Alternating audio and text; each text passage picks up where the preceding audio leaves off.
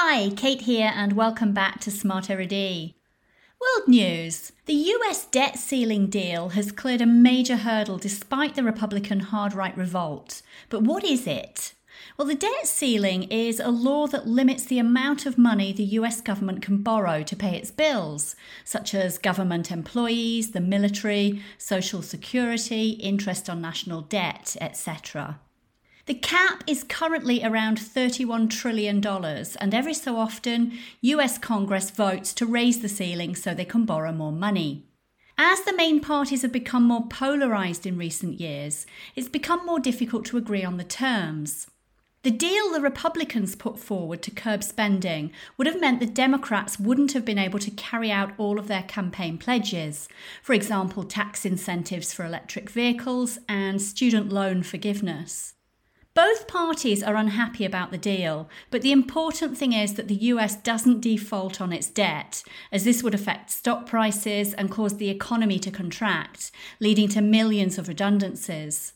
The 5th of June is the default deadline, so they're running out of time, but it looks as though the bill, which is a compromise for both sides, will pass. Business news now. Linda Yaccarino has been named the new chief executive of Twitter, which is big news for women as they manage fewer than 10% of Fortune 500 tech companies. Yaccarino is the former head of advertising at NBC Universal, one of America's biggest media companies. In her career, she has collaborated with big brands, encouraging product placement and TV advertising, along with new media such as Apple TV and Snapchat. It's thought that her advertising background will help Twitter, where ad sales have plummeted since Musk took over the company. Her nickname is the Velvet Hammer, as she is a tough negotiator. Her main challenge will be to make Twitter break even. No mean feat, given it has only made an annual profit twice since its launch in 2006. She will also have to deal with criticism of how the company controls hate speech and misinformation. Advertisers have been leaving in droves since the takeover, and the changes Musk has made haven't gone down well with users either. Will Yaccarino be able to regain trust in Twitter and turn the company's fortunes around?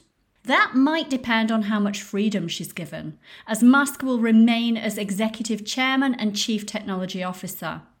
Hopefully, he'll give her the chance to prove herself and refocus his attention on Tesla and SpaceX. Entertainment, and a great way to relax and improve your English at the same time is listening to music. Nowadays, you can Google song lyrics so you understand what they're singing about, and we know that music helps us to remember words. My favourite album of the year so far is Ed Sheeran's Subtract, which is the 5th and final instalment in the series using mathematical symbols for the titles, which began in 2011 with Plus. Sheeran is known for his storytelling songwriting style, and whereas his music had been criticised for becoming a little hollow, Subtract takes him back to simple melodies with fine detail, beautiful lyrics, and his lilting voice shines through.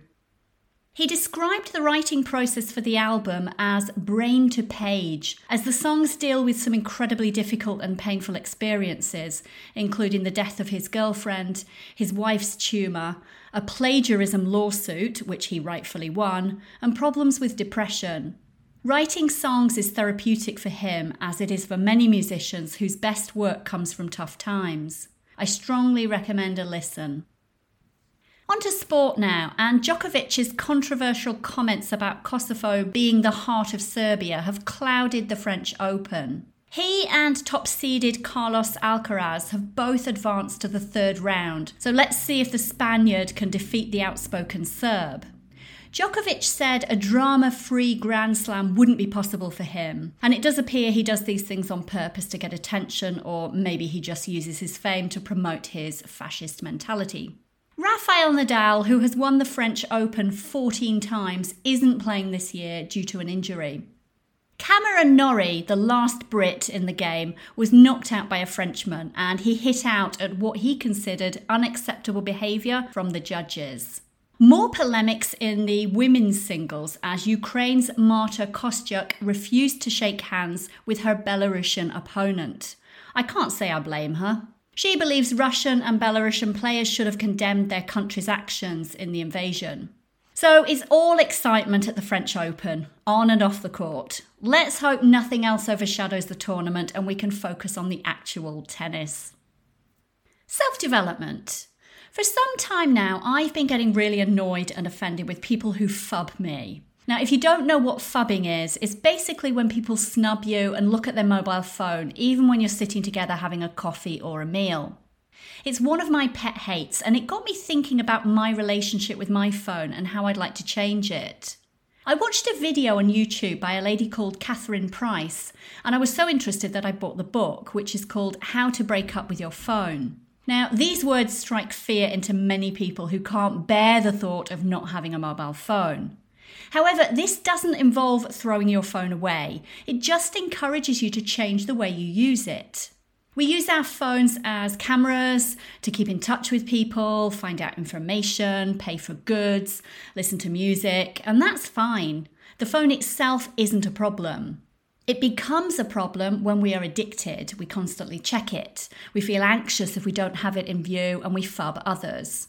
As Price says, we love them, but we don't always love how they make us feel, which is, quote, busy but ineffective, connected but lonely. They are in control of us, not the other way round. So just a few facts from Price's book. UK adults check their phone about 33 times a day. This rises to 90 for young people. They spend an average of more than 2 hours per day on their phones. That's 30 full days a year. Apps use the same tricks as slot machines to lure you in and keep you hooked. Smartphones have many negative effects on our self-esteem, empathy, self-image, sleep, memory, attention span, focus, and deep thinking, to name but a few. They can cause anxiety, stress, depression, addiction, narcissism, OCD, ADHD, the list goes on. They are actually changing our brains. There is a reason why Steve Jobs, Bill Gates, and other tech executives restricted their children's use of smartphones. They knew exactly what harm they could do. So now you know what harm your phone can do to you, next time we'll look at how to change your relationship with your phone. It's ultimately about balance. You controlling your phone, not the phone controlling you. So that's all from Smart Erudit for now.